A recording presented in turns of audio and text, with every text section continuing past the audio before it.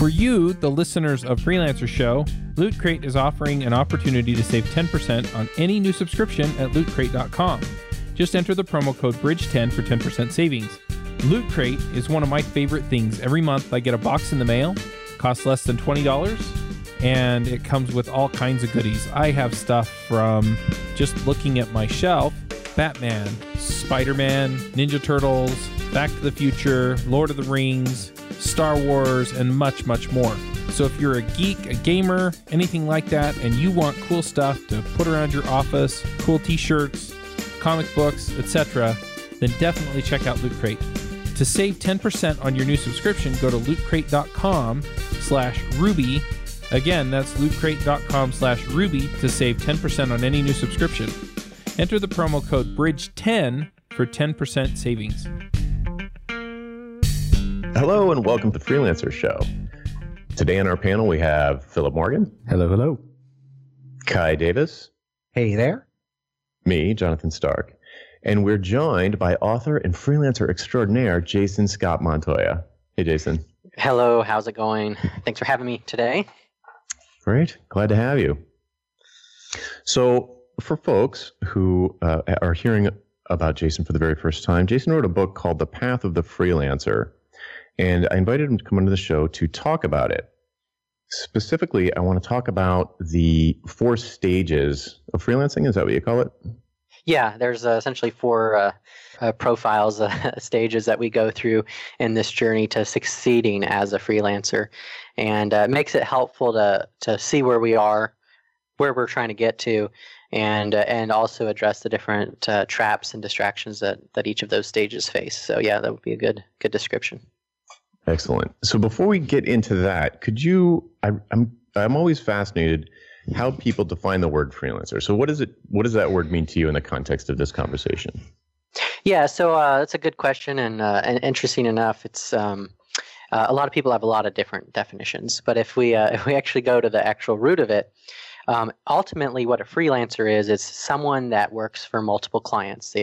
Like me or you guys, we have multiple sources of income, different clients that we're working with. So we're not loyal or beholden to any one company. We're not employed with one. And although there may be exceptions where a freelancer only has one client, the general sense of the word is that I'm working for hire. I'm a mercenary. Whoever's paying me is who I'm working for and taking care of. So that's how I look at freelancing. It does tend to be a little bit broader than people usually think of. A lot of times people think of freelancing in the context of marketing or design or technology, but it is a lot broader than that. A consultant, a business consultant would actually, at least under the definition that I use, would fall under freelancing, an independent contractor. So it's that's like at the end of the day is if their source of income comes from multiple clients, then I would deem them as a freelancer in the broadest sense. Make sense? Yes, I'm glad we got that out because we do in other contexts. I think that makes perfect sense for this conversation. In other contexts, we sometimes distinguish between a consultant and a freelancer as being different points on the spectrum, but I don't think that matters that much for the conversation today. Yeah. So that's perfect. Yeah, definitely. All right. So what about these 4 stages of freelancing? Are they incremental? Are they things that are sort of, you might jump from one to the other, or is it kind of like a directed path usually? I tend to see it as a general a directed path that's sort of linear, and there's these 4 stages, and there may be aspects of our freelancing. The way that I break it down in the book is, that this applies not just to our freelancing as a whole, but also the way we manage our money, the way that we find and sustain active clients, the way that we to balance our personal and freelancing work. So I could be one of these stages in as a whole, but in finances I could be in a different one. So that's how I would distinguish it. So do you want me to just go ahead and run through the 4 stages so that we get started with a good foundation there? Does that work? Sure. Yeah, that'd be perfect. So the first stage is really what I call the survivor stage, and the survivor is primarily motivated by provision to survive. We got to pay the bills, we got to eat, we got to drink, we got to have a place to sleep. And so as a survivor, that's our mindset, is how do I get the next paycheck. So that's the primary motivation. The second stage of freelancing is what I call the dreamer stage. And just like the phrase states, it's someone who's thinking about freelancing, they're dreaming about it, they're spending a lot of time talking about it, but they're not really doing a whole lot with it. They're sort of stuck in that planning stage forever. They probably read a dozen books on freelancing, but they've never really made the jump. The third stage is what I call the visionary. And the visionary is someone that started freelancing, and they're primarily, they're motivated. They want to actually do something. They want to accomplish something. And so they've started this journey down this road. And at some point, they get distracted and they end up going down different roads. And one of the common traits of a visionary is they've started a lot of things, but they haven't finished a whole lot. And that's really the difference between the visionary and the final fourth stage, which is the achiever. And the achiever is primarily driven to accomplish their goals. They're going to move forward. They're regardless of how they feel. They're going to succeed, and there's not a whole lot that's stopping them. And a couple ways to kind of differentiate between a couple of these stages, particularly the visionary and the achiever stage, is the achiever, when an achiever comes across a situation, for example, they don't have any clients, they've sort of finished their projects and there's nothing on their plate. They're thinking, how do I get my next project? How do I land the next gig? A visionary starts thinking, man, things are rough. It's hard.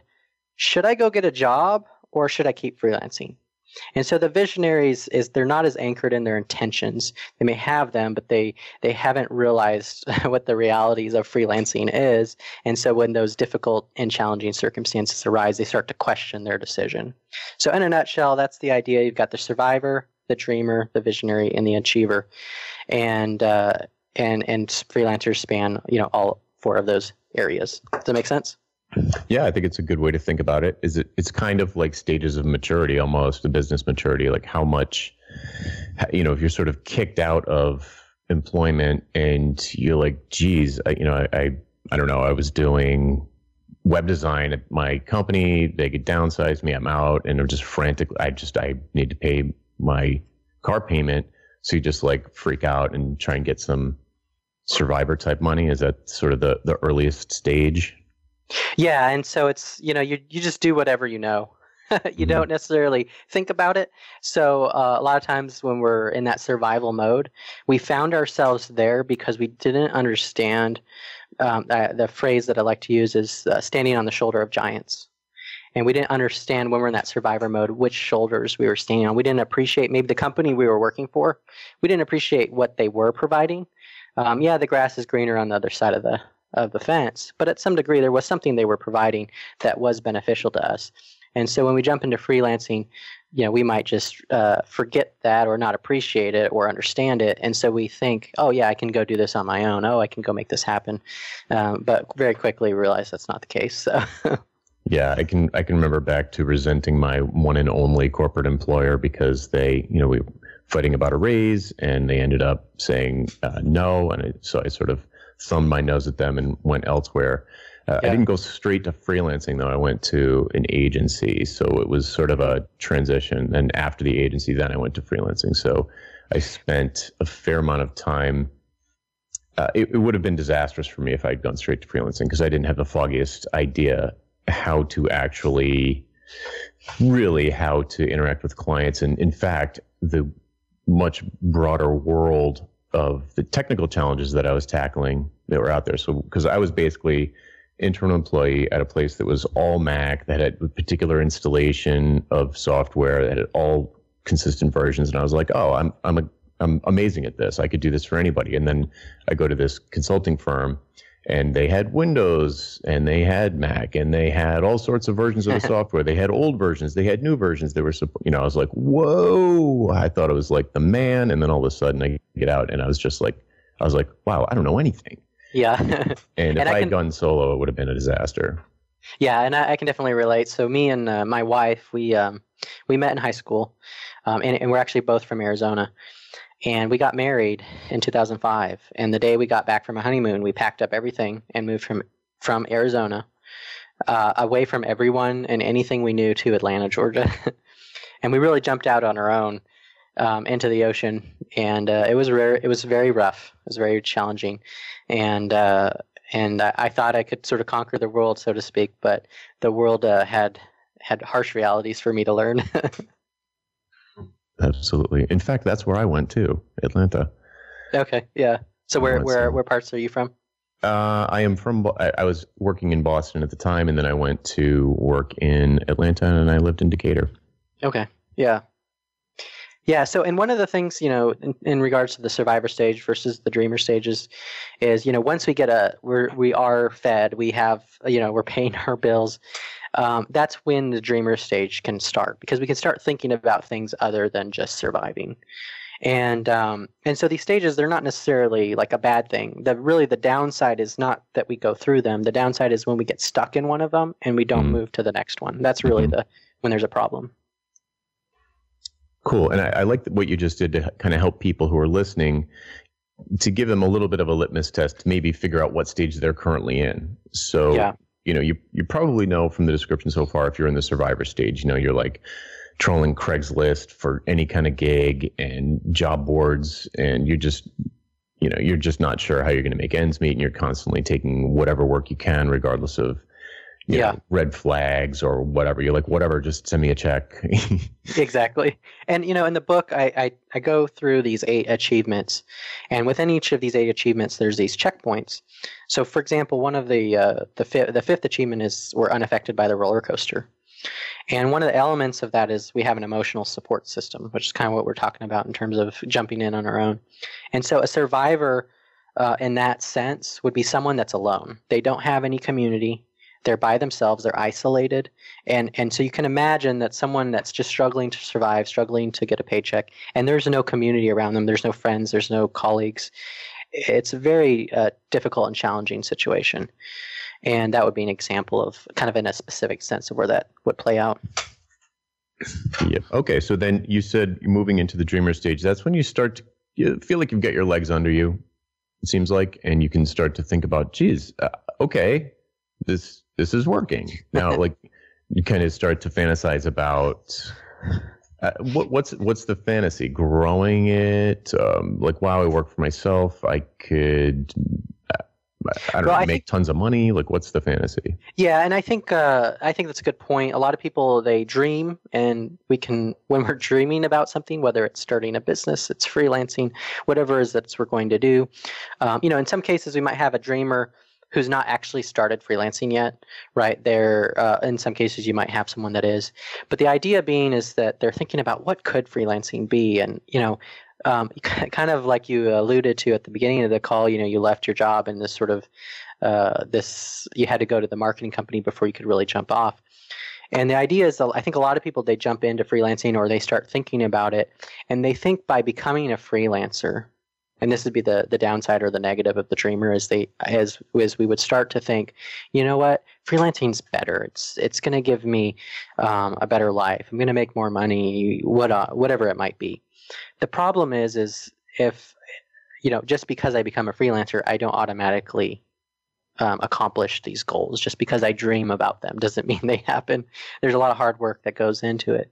So while the dreaming can be inspirational and get me to think and explore ideas and pursuits that I might not otherwise have done, I also have to be careful that there is a reality of it, and I have to see the full picture as part of my decision. So one of the things that I've come up with that I talk about in the book is this idea of what I call the formula for intentionality. It's the formula for intentionality. Mm-hmm. It includes 4 ingredients.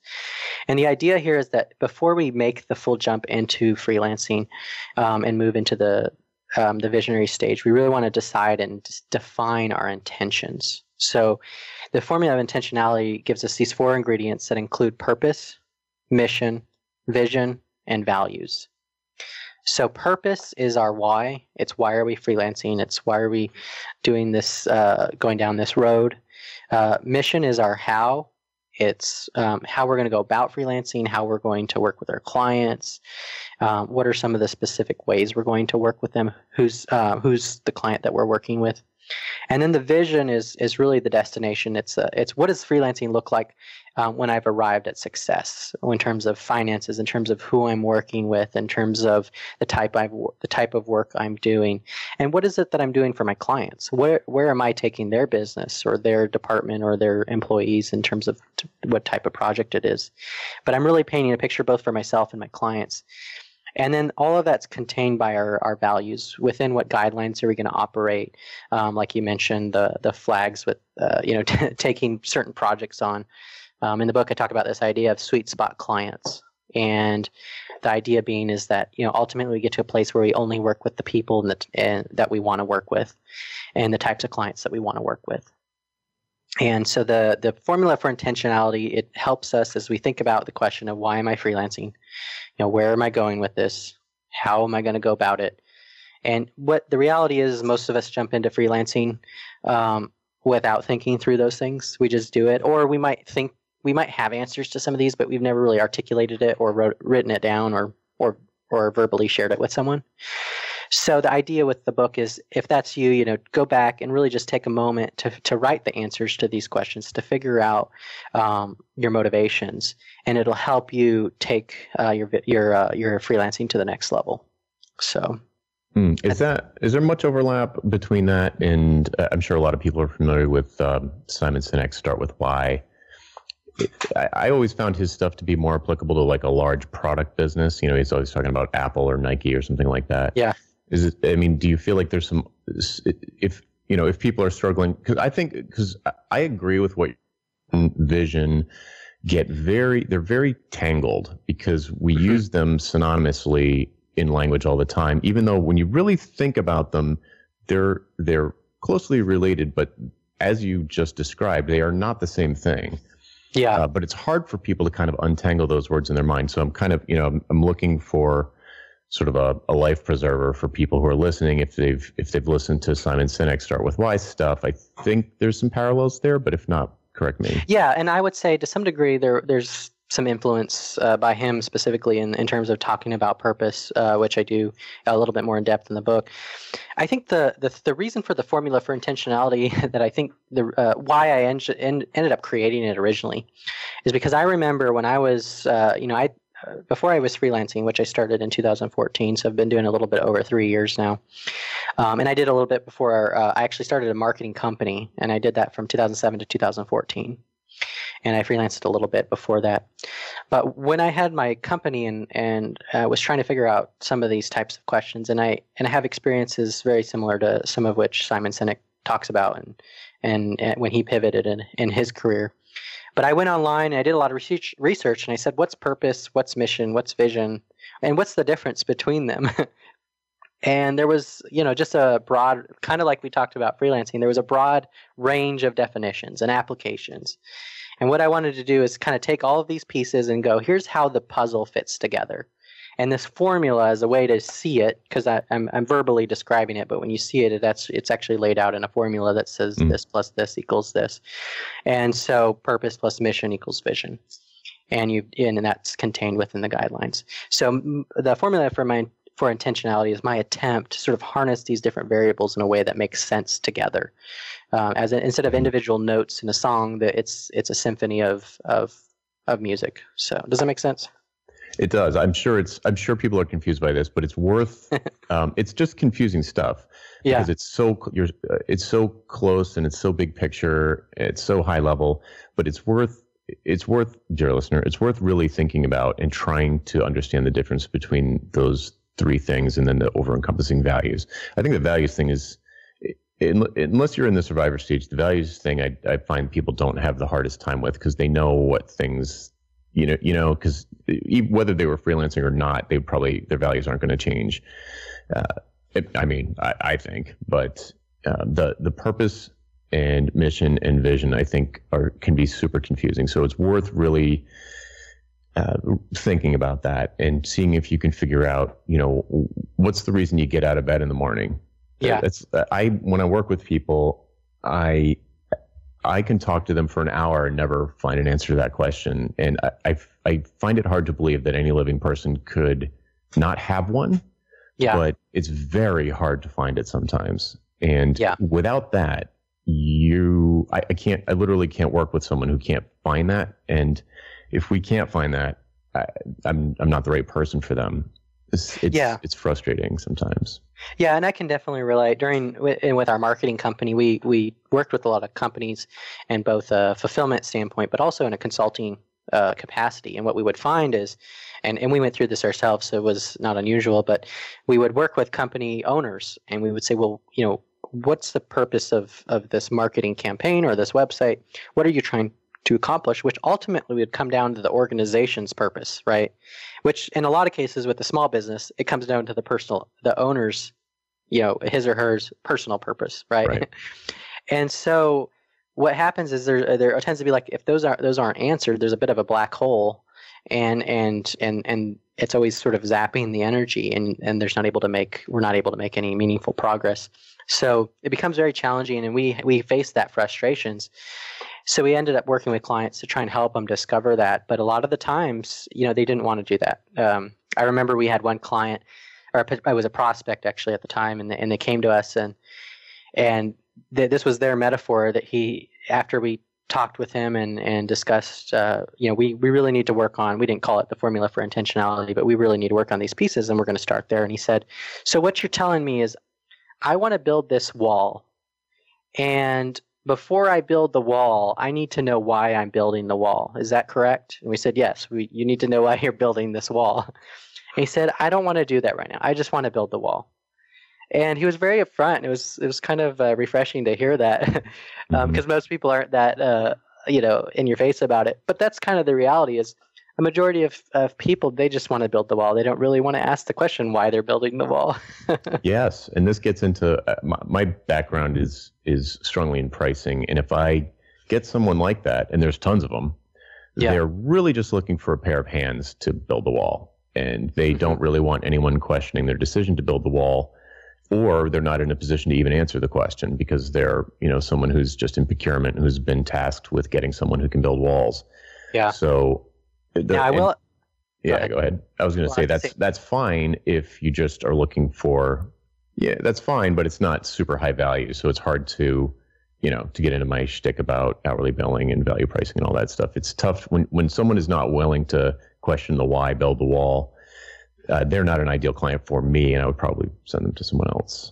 Yeah, and interesting that you say that. So that was similar to what we did in a marketing company.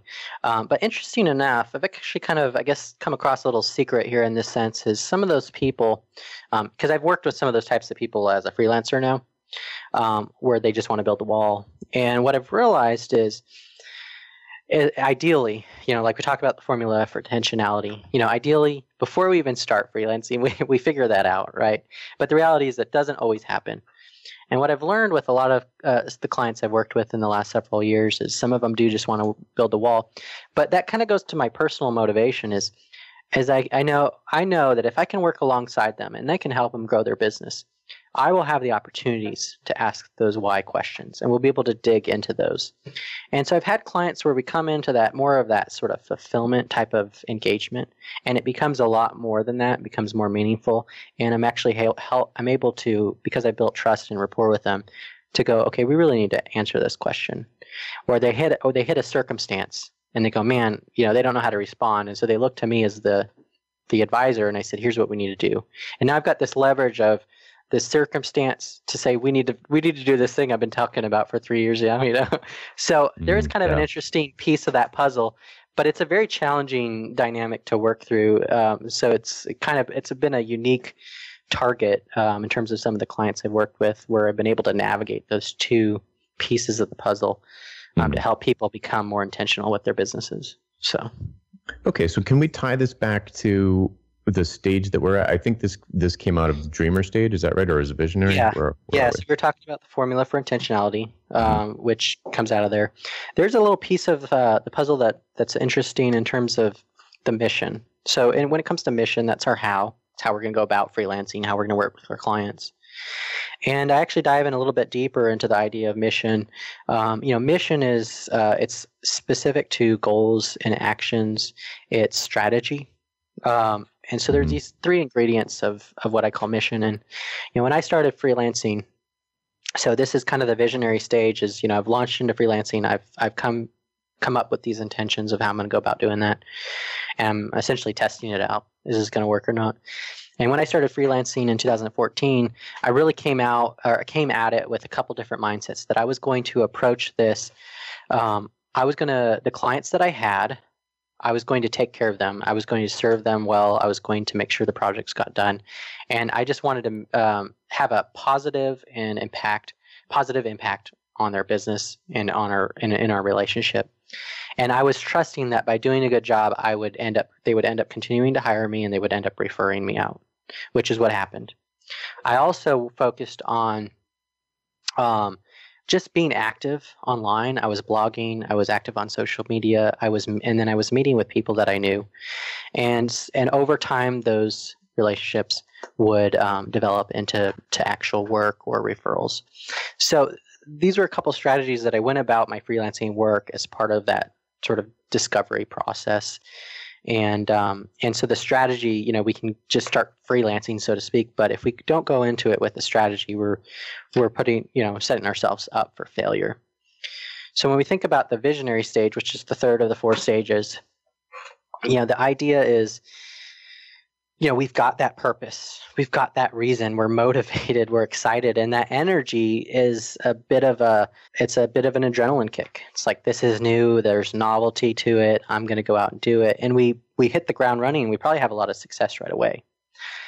But once we run out of energy and the passion fades and the emotions dwindle, now we still have to do the work. We still have to move forward. We still have to take care of our clients, the happy ones and the upset ones, the projects that go well, the ones that don't. And as a visionary, we don't necessarily like that. We don't necessarily want to do that. And so a visionary's tendency will then be to get distracted. I might start thinking, well, I need to work on this client's website, but I'm going to go watch this Netflix show instead, or I'm going to go to this event instead. Like, we find excuses not to do our work. And that tends to be the distractions of the visionary is, let me go do something new. This idea of novelty and the struggle to sort of do the mundane things that just aren't as exciting or sexy. Yeah, I see a parallel to this. I don't know if it's the same thing you're thinking of, but I see a definite parallel where people who, in the sort of newer stages or they're earlier in their career, they're super focused on the craft the activities that they engage in. So it might be JavaScript, it might be design, their typography. They're super into it. Yeah. And come to find out, after the sugar rush is over and they have, maybe some upset clients, or maybe they go through a famine phase and they're not super happy. Mm-hmm. All of a sudden it's like, oh, wait, I need to run a business. Yeah. I'm not a typographer anymore. That's a thing I do. It's a deliverable that I create, and it has an effect on businesses that is predictable.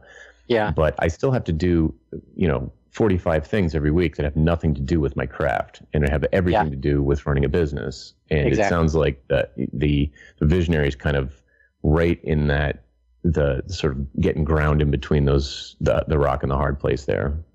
Yeah. And I think there's a natural, I've done a lot in the last 12 years here. I've been in Atlanta, and in a lot of ways it's been an exploration of different channels and crafts and business models and approaches. And I think there's a healthy amount of that sort of discovery. But when you're leading or running a business, it can be problematic. And so a visionary, what will happen is there's inconsistency across the board. So, for example, they might have 5 clients, and they're billing them in 5 different ways because each time they got the new client, they came up with a new way to do it. So That's a great example. And so they're billing 5 different ways at 5 different prices, and it's exhausting. Like, it's just very hard to do 5 different things. So from a practical standpoint, and it's kind of maybe in a more cliche sense. If you go to an artist's desk, you got charcoal on one side and paint in the next, and then you got pencils and crayons, and it's like they've got all these different mediums, but they're not necessarily picking one and really mastering it and going deep with it. So that would be an example. I think in our marketing business, we suffered this quite a bit in the sense that we started out producing videos. So my background was kind of in animation and video production, and so that's where I started the business. But after I would get bored of it, then a client would happen to come up and say, hey, do you build websites? Hey, do you do marketing? Hey, do you do SEO? And it was like, no, but I would love to learn it. And if you're willing to pay me, then that's great. But what happens is now we're doing 20 things, but there's not enough. It's very difficult to do that amount of stuff unless there's enough volume in terms of the number of clients and the amount of money coming in to really make that work. And so we ended up stretching ourselves doing all of these different things, not very well, but the idea, Jim Collins makes the comment, mediocrity is the sign of chronic inconsistency. And I think that would be a phrase that would definitely just really define the visionary. I completely agree with that. Just from my own personal experience running a business, there comes a point where, just as Jonathan pointed out, when you're starting out, you're very, very focused on the craft. But as you grow more experience with the craft, you could start to get burnt out on the actual nuts and bolts of doing the thing. If you sell the websites, it's like, great, yet another website. And I think there's a natural push-pull there, like the visionary going off and doing other things that may not be related to the core business. That almost parallels the ideation concept you talk about in Path of the Freelancer, where if you aren't exposing yourself to, say, 6 different ways of billing or fulfilling on a service or service offerings, you don't discover what comes next. But it needs to be in balance with what you're currently doing. It needs to be, you need your existing system systematized and turned into procedures to have that success. Yeah, and that's a good point. I think a practical example for me is I'm currently doing a weekday blogging challenge where I'm blogging every single weekday, and I was doing monthly, and then in the beginning of August I started this. And historically, what would have happened for me is I would have gotten so engulfed in this blogging challenge, I would have neglected my freelancing work, and it would have decayed. But I've been very intentional about, okay, my primary income source is my freelancing work, so it's number one.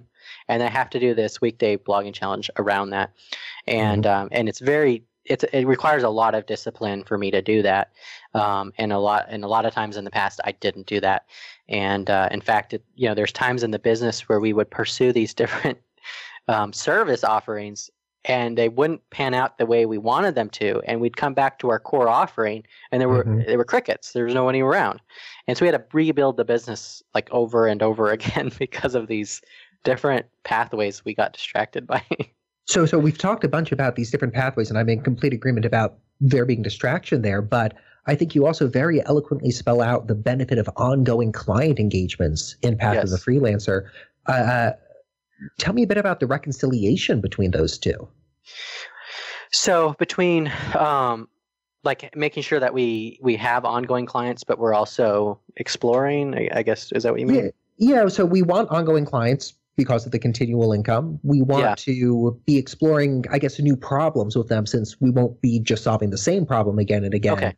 But we don't want to get too distracted and suddenly a client says, hey, we love the work you did on SEO. By the way, do you do print design? And we decide to go learn Illustrator. So balancing the client's requests as we have a continual engagement versus our need to stay focused and not too visionary. This episode is sponsored by Linode. Linode is offering listeners of this podcast a $20 credit, which is good for 4 free months at their lowest plan. Their plans start at 1 gigabyte of RAM for $5 a month. You can get your servers in any of their 10 data centers, and their high memory plans start at 16 gigabytes. Get a server running in under a minute. They do hourly billing with a monthly cap on all plans and add-on services like backups, node balancers, Longview, etc. VMs for full control, running Docker containers, encrypted disks, VPNs, etc. You can run a private Git server. They provide native SSD storage, 40 gigabit network, and Intel E5 processors. They have 24/7 friendly support, even on holidays, and a 7-day money-back guaranteed. So go check them out at linode.com/freelancershow. Yeah.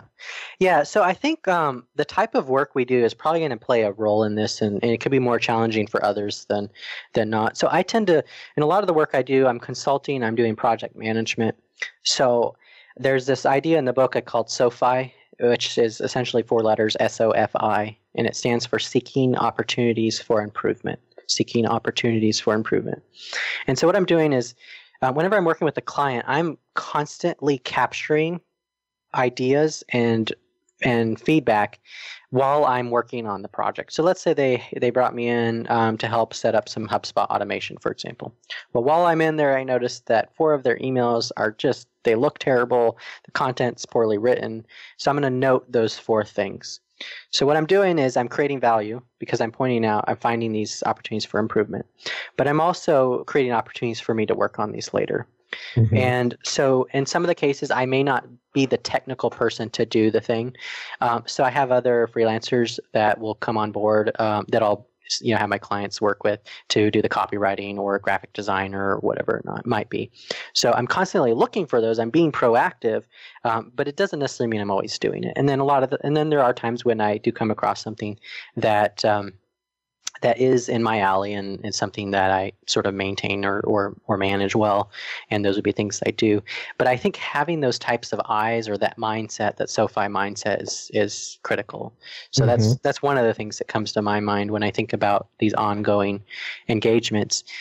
And I think there's sort of 2 approaches in the sense that I'm always looking for new opportunities because there's always something that can be improved within my area. The other is the types of engagements that are ongoing in nature. So in terms with SEO, for example, it's always changing. They're changing the algorithms. We're creating new content. We've got to figure out how to harmonize the 2. As soon as we stop doing it, someone else is going to one-up us. So it's not something that we can just stop. So there's also these types of services that we can offer that have an inclination towards that ongoing engagement. Does that make sense? Completely. I love that distinction there. Yeah. So does that answer your question well? Yes. No. Great answer. Yeah. And one of the book, I actually have a chapter that's specifically geared towards, okay, how do we take our active clients? Because I think this is one of the low-hanging fruits that most, at least in my experience, both with myself and customers, that is a low-hanging fruit, but it's rarely tapped into, is really taking our active clients and maximizing them. I kind of imagine like they're a sponge, right? And we're sort of wringing out the water. And a lot of us just do a quick squeeze. We get the little bit of water that comes out, and then we're gone.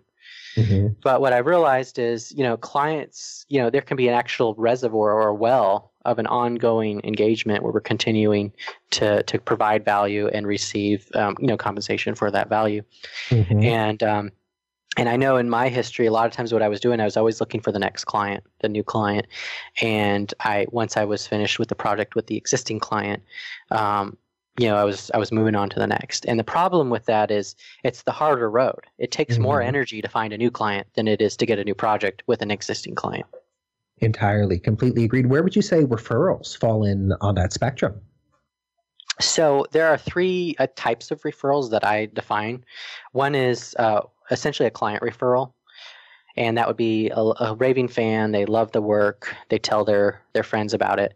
And then those companies reach out, to me and I work with them. The second would be a rainmaker.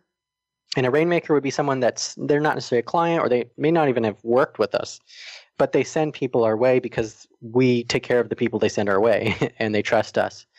And so I ended up, I mentioned HubSpot earlier. I ended up having a client several years ago that reached out to me and said, "Hey, I need some marketing help, really communicating to my audience, and also need some help with setting up some systems in my business to communicate with our actual customers." And so he said, "We're using HubSpot. I've never used it." And I hadn't used it at the time. I'd used other tools like it, but I was unfamiliar with it. So I jumped in, I learned the program, learned how the system worked, and we ended up doing some really cool stuff. Well, HubSpot ended up learning about a lot of the things that we were doing, some of the automation in the systems and the integrations we were creating. And they heard about it and they started referring people to me. They said, "Can you help this person do this thing?" And honestly, I didn't even know who these people were. So I like to thank people when they send someone my way. So I would find out who referred them, and then I would go find them like on LinkedIn and I would reach out to them. So it was kind of an effort, but it just demonstrated that these were people that were several sort of connections away that didn't even know me, but I somehow, through just doing excellent work, got their attention.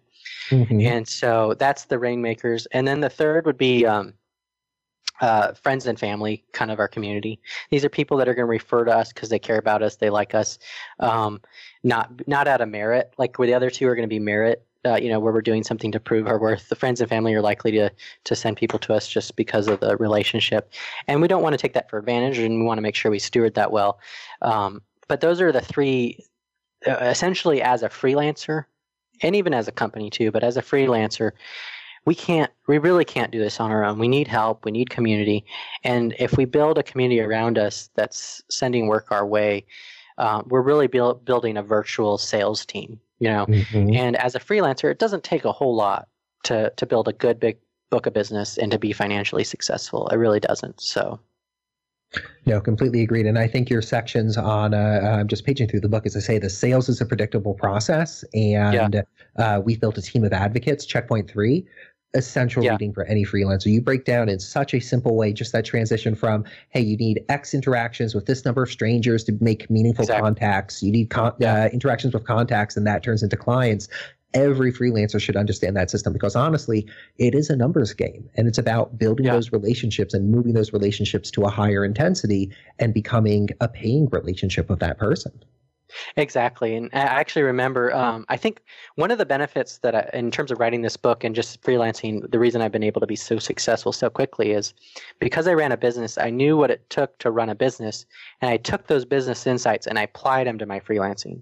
And I think a lot of freelancers don't think that way. It just doesn't make logical sense to do that. But if you can operate your business, even though it's a business of one, if we can operate it like a business with systems and processes, it changes the game. Mm-hmm. And when I remember talking to a freelancer, he was a photographer, and he was kind of struggling, and he wanted to make more money. And all I did is I simply took him through a process. I said, "How much money do you want to make?" Mm-hmm. He said, "Well, X." He gave me a number, and I said, "Well, what's your average income per client?" So he told me. Well, I said, if you want to earn that amount, then you need these number of clients. So what does it take to get those number of clients? Well, we need to have these number of meetings, these number of interactions, these number of leads from the website, whatever it was. And we simply created a funnel. And then what ended up happening in his case was, it wasn't a matter of him not knowing that, although that was a revelation to him. It was that, okay, now that he knew it, he wasn't able to act on it. And that's kind of the difference between the visionary and the achiever. Is the achiever would get that, and they would run with it and very quickly become successful, whereas the visionary would almost become paralyzed by it. Does that make sense? Completely. Yeah. No, and I love the way you break it down. It's the same process I go through with all of my coaching students. If we come in saying like, hey, we want to make $100,000 a year, and an average project for me is $5,000, we could just math our way down to, well, we need X projects in this year. And then back our way into, well, if we need that many clients, exactly like you said, we need to talk to this many contacts. Yeah. And then it just becomes like, okay, every week, talk to 5 people, talk to 10 people, see what starts happening. Maybe you underestimated your conversion numbers and you get there faster. Maybe you overestimated and it will take a little longer, but just having that step-by-step process is invaluable. Yeah, and I agree. And in the second chapter, when I talk about like our position, how we're positioning ourselves and the type of services we're going to offer, part of the beginning of that chapter is defining our annual income. How much money do I want to make per year? And what was interesting for me is, as soon as I did that, how quickly I got there. Yes. And there's been other pieces in the chapter. I also talk about creating a financial buffer. I call it the water tower. And in the chapter, I talk about having a $15,000 reserve of cash. It took me about a year to get there, but it did it. And so when we define it, when we write it down, and when we go after it, it really doesn't take that long to get there, and in a surprising fashion as well. No, I completely agree. And it is amazing. Once we just set down what our goals are for our business, just writing them down, hey, over the next year, I want to achieve these 12 things. We find ourselves easily crossing them off because we've now said, hey, this is what I want to do. And we start seeing those opportunities in front of us. Exactly.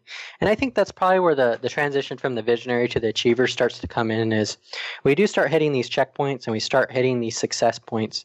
But what I look at when I think about these 8 achievements that every freelancer has to sustain, I think of them like spinning plates. We get 1 up, we get 2 up, we get 3 up, we get 4 up. It's kind of like juggling.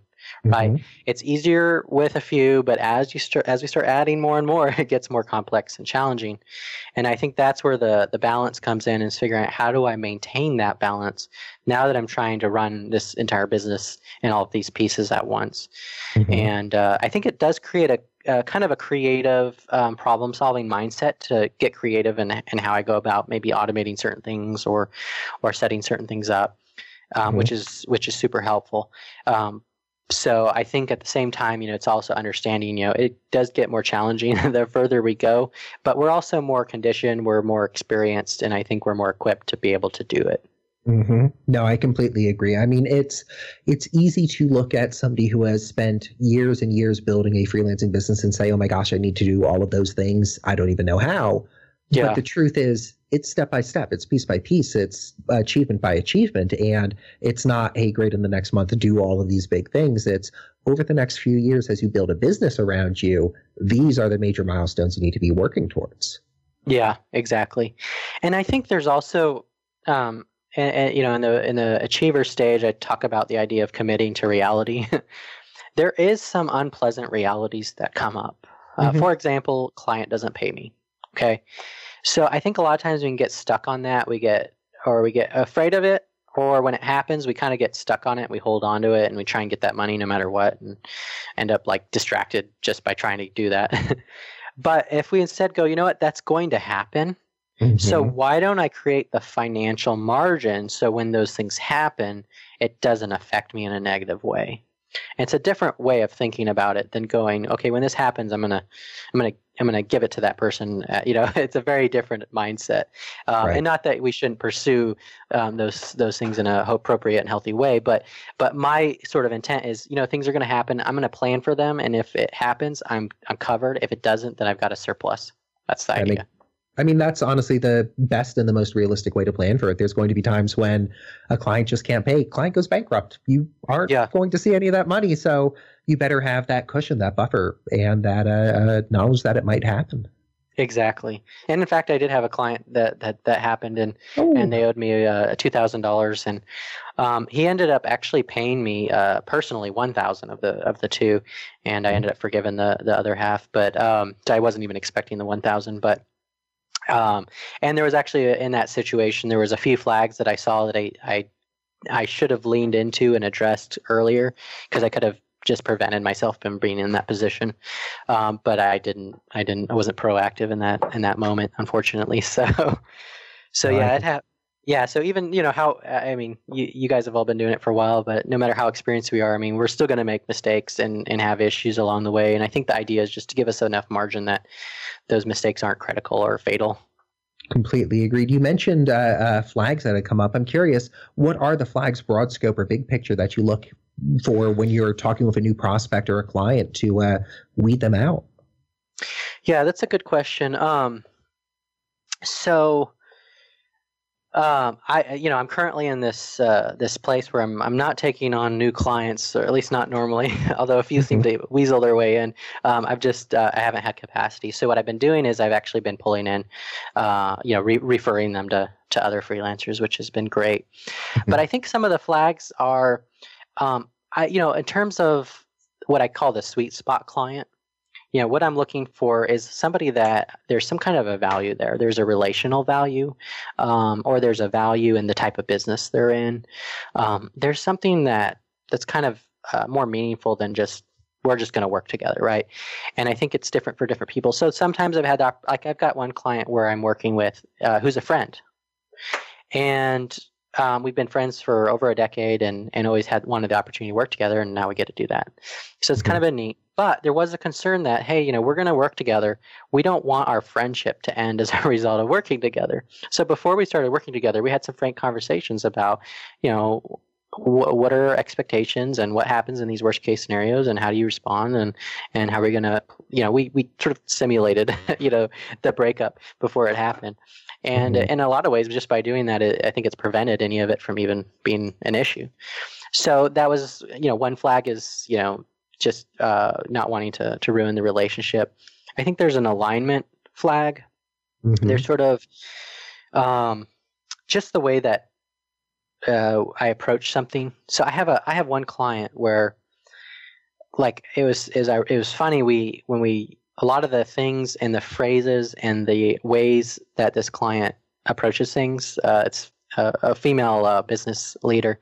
It's like we're talking the same language, but we didn't even know each other And then all of a sudden we came together, and it's like I'm reading stuff on their site and like, oh, that's how I say that. That's how I do that. And there was almost like this perfect alignment even before we started working together. And so a lot of the stuff I do, it's just easy because we're already in that same hemisphere, talking the same language. So if I'm coming across a client where it's kind of the opposite of that, where it's like, well, the way that you go about things, the way that you build systems, the way that you approach stuff, it clashes with my style, with my approach. And sometimes there can be a little bit of that or a combination of that. But if it's just so polar opposite, it just becomes very draining. And so I have a harder time with those clients. And so I can't always know, ahead of time. So I've actually developed this system. I call it the batch action management system. And what I do is I bill hourly. So my hourly rates, it's now $90 an hour, and I bill in batches of 10 hours. So they're at $900 increments. And I do these batches where I do these communication updates and along the way and at the end of the batch. And the idea when I'm starting with a client is at the end of the batch, we're going to work together for these 10 hours and we're going to tackle these different projects that have come up. But we're going to get a chance to work with each other and see what that's like and whether we want to continue doing that or not.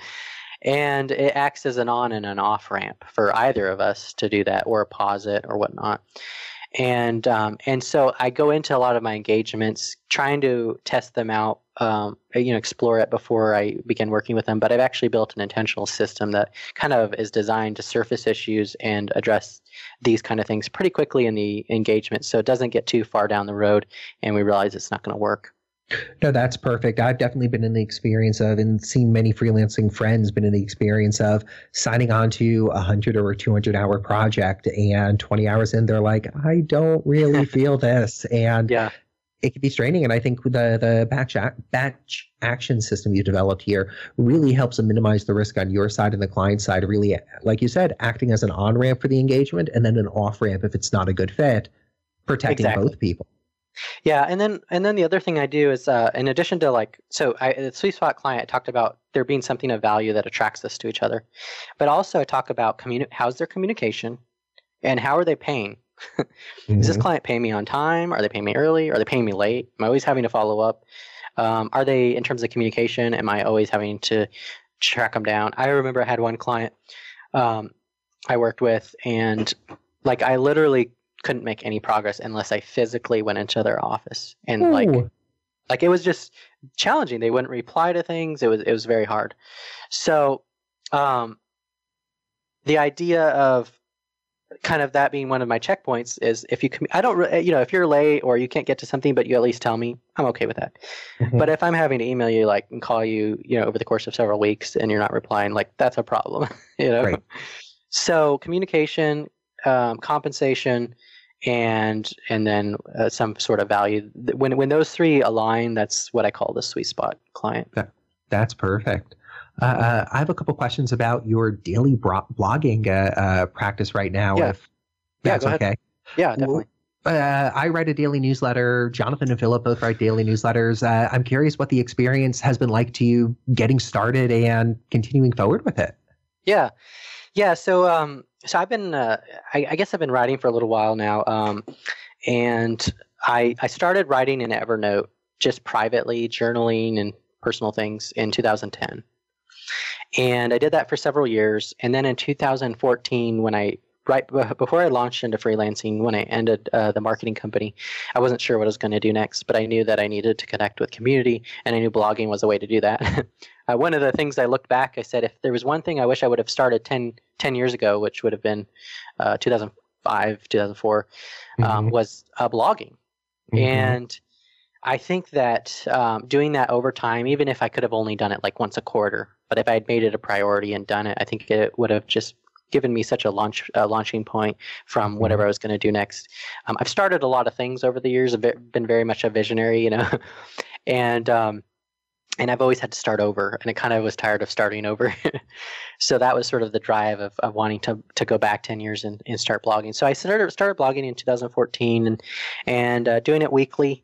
And then as my freelancing workload increased, it really shifted to monthly. And then I would sort of do random blog posts. But in 2015, I started writing Path of the Freelancer, and really most of 2016.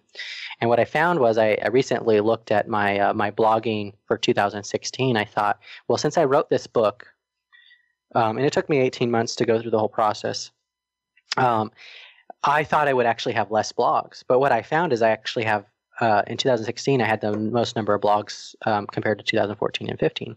So while I was writing, because of, I guess, the momentum and the practice and the sort of the endurance, I actually pumped out more blogs, which was an interesting find. So so I ended up publishing the book, getting it out there in April of this year. And in August, I had a friend who's also a freelancer, and the way that his business, he's a coach. He uses improvisation and theater with his business clients to kind of leverage the techniques and styles of that craft into businesses. So it's pretty neat context. But anyways, he was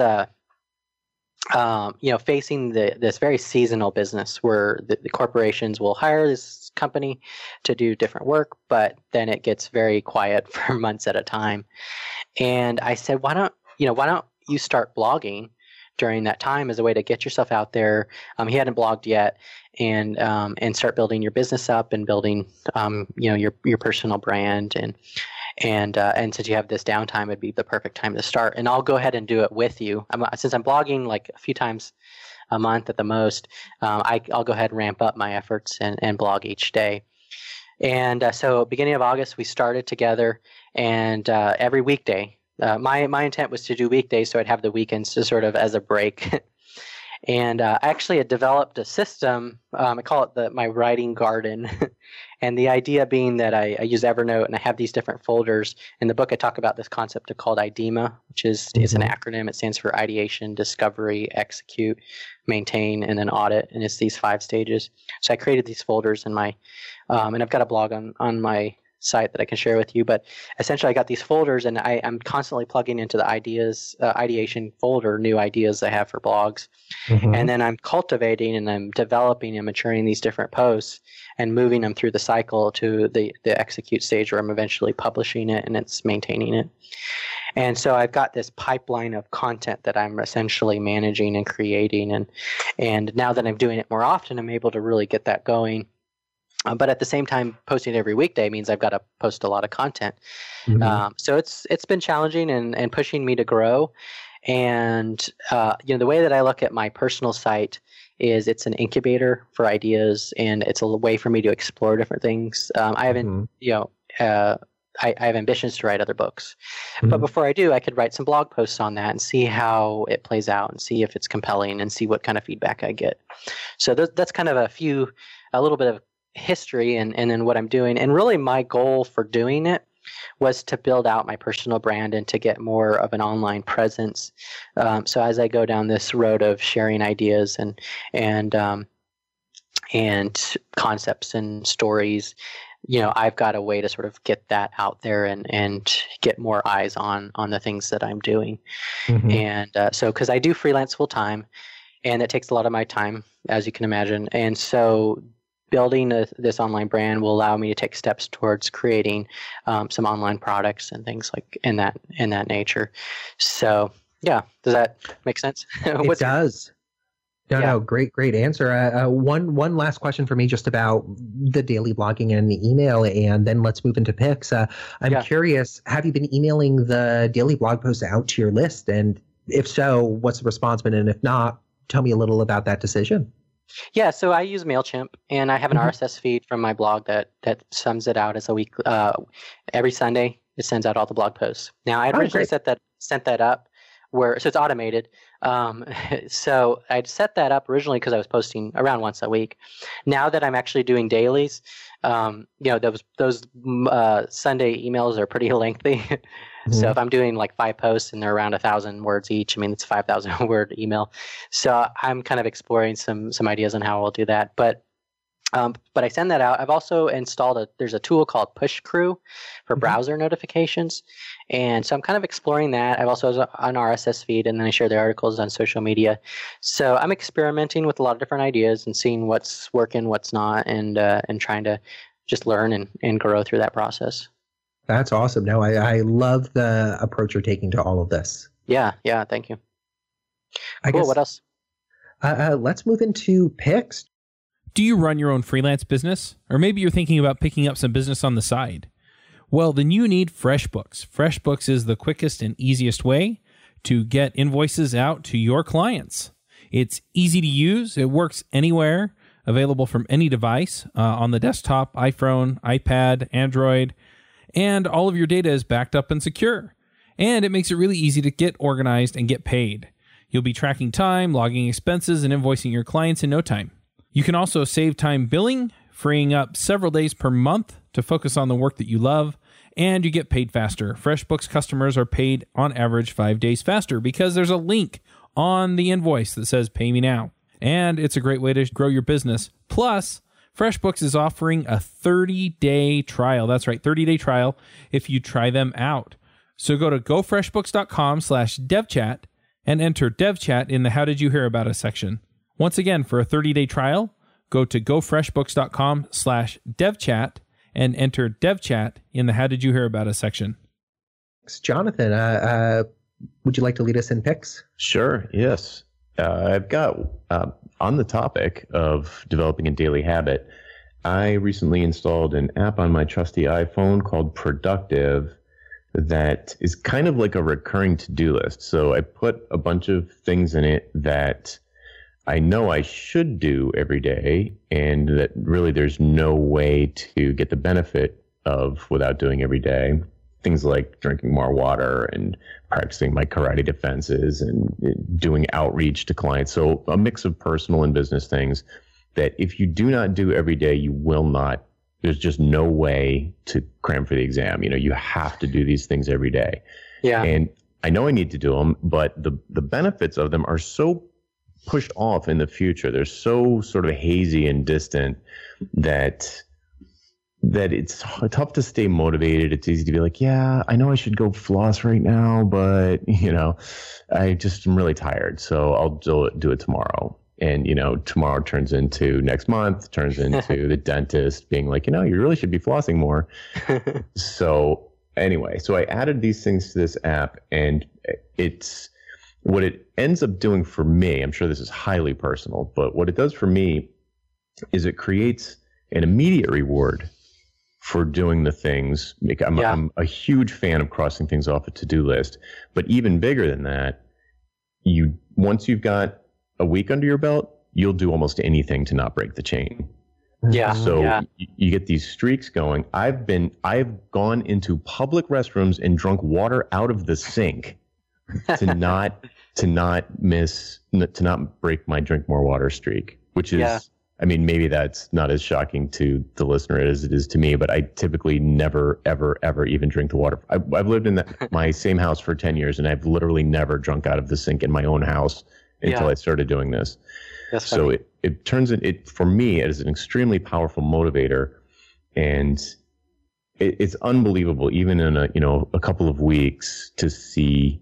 Even in a couple of weeks, some of those hazy long-term goals already start to deliver benefits. So the app is called Productive, which is tough to Google for, but we'll put a link in the show notes for that. And then the other thing that I want to remind people of, I've talked about it before, is a new free email campaign that I have, a free email course that has the longest complicated, unwieldy name of all time, which is how to build your first productized, now I even forgot, productized service. I forgot my own URL. How to build your first productized service.com. It doesn't even fit on my registrar page. It cuts off. Anyway, if you go to that URL, you can sign up to get an email course that over the course of 7 days will explain how to kind of package up and systemize a service that you currently offer, so that you can kind of leverage that. You can kind of achieve the benefits of having a product that you can, publish online at a given price, that you can get better at the delivery. You can optimize the delivery and the value of the service, and you get a lot of leverage out of what normally would have been a high touch service, perhaps that you didn't even charge for before. Yeah. So people should check that out if they are looking for a way to kind of maximize, or at least offer an alternate solution for clients to engage, an alternate way for clients to engage with them that's very profitable and repeatable. Cool. That's it for me. Philip, are you still there? Hey, I'm in lurk mode today. I got a lifestyle pick today. I've been trying to drink less soda pop. So I found this tea that is this, what is it? Sort of a raspberry tea. For me, it's been an amazing substitute for having soda pop in the fridge. Make up a gallon of this stuff every so often. Celestial Seasonings Herbal Tea Raspberry Zinger 20 count pack of 6. The raspberry zinger, that's my favorite. Oh my gosh. So you come across this. It's for me, it's like it's a little bit sweet. Somehow they've naturally sweetened it. And it substitutes for like soda pop really well in my household, and I think it's been beneficial. I love tea as well, so I think it's a good option to drink. I'm also going to link to this nifty tea maker thing that I found that I use with it. The name is kind of confusing, so I'm not really going to bother with that, but that'll be in the show notes. Yeah. That's my pick for this week. Cool. Jason, how about you? Any picks for this week? Yeah, I'm going to pick a movie that's coming out here called American Made with Tom Cruise. And the reason I'm going to pick that is because I'm here in Atlanta. And over the last several years, I've had the opportunity to be a movie extra in a lot of different movies. And this movie, I was in the film. And in fact, if you watch the movie trailer, I'm in the trailer. What? What? So it's called American Made. If you watch the trailer, it's about 2/3 of the way through. You'll see Tom Cruise is talking about Cadillac in the trunk, and he looks over to there's a bench next to him, and he looks over, and I'm sitting on the bench with him. And so there's this scene that plays out where he's interacting with us, and so I actually, during the filming of the scene, the director kept asking, I think I need a little bit more. I need a little bit more from you. And there was, 10 of us that are on the set, including Tom Cruise. And so at the end of the scene, or towards the end of the scene, I just yell out, "You're letting him go?" And I just asserted this line as this extra, and the director liked it. So I ended up doing several takes with this line. So I'm excited to see if that's going to end up making the final cut. And whether or not these two scenes, to what degree I'll show up. So I'm excited for that. my 10 seconds of fame. Yeah. Wow. Congratulations. And looks like it has a good score on the Rotten Tomatoes. I'm excited. I definitely have to see this now. Yeah. So American Made, 20, I guess not this Friday, but a week from Friday. So it'll be the 29th. September. My two picks for the week. I always love playing around with new productivity systems. I'm a long-term OmniFocus user and just switched back to using it as my primary getting things done tool. But I'm playing around with Amy Hoy's new tool, Sweep, sweep.cards. And I'm really liking it for boards of recurring tasks. I've used Trello a ton in the past, and Trello's awesome, but it just falls down in certain places when you're like, okay, this is a thing I need to do once every 2 weeks. And Sweep really, really solves that problem. And I'm very, very excited to see the direction it goes. I'm also playing around with much more of an analog system for some projects and tasks. Literally a pack of Post-it notes and a Sharpie. Write down, just brain dump style, every task I could think of that I need to do for that project. Sort into high priority and low priority, and then just start pulling from the high priority stack and get through as many as possible. No distraction, no additional apps to use, just as simple as possible. So my picks for the week would be sweep.cards and a stack of Post-it notes. Cool. Awesome. All right, everybody. I guess that's our show for this week. Thanks for joining us. Thanks again to Jason, and we hope you join us next week for the Freelancer Show. Bye. Sounds good. Thank you very much. Bye. Bandwidth for this segment is provided by CacheFly, the world's fastest CDN. Deliver your content fast with CacheFly. Visit CacheFly.com to learn more.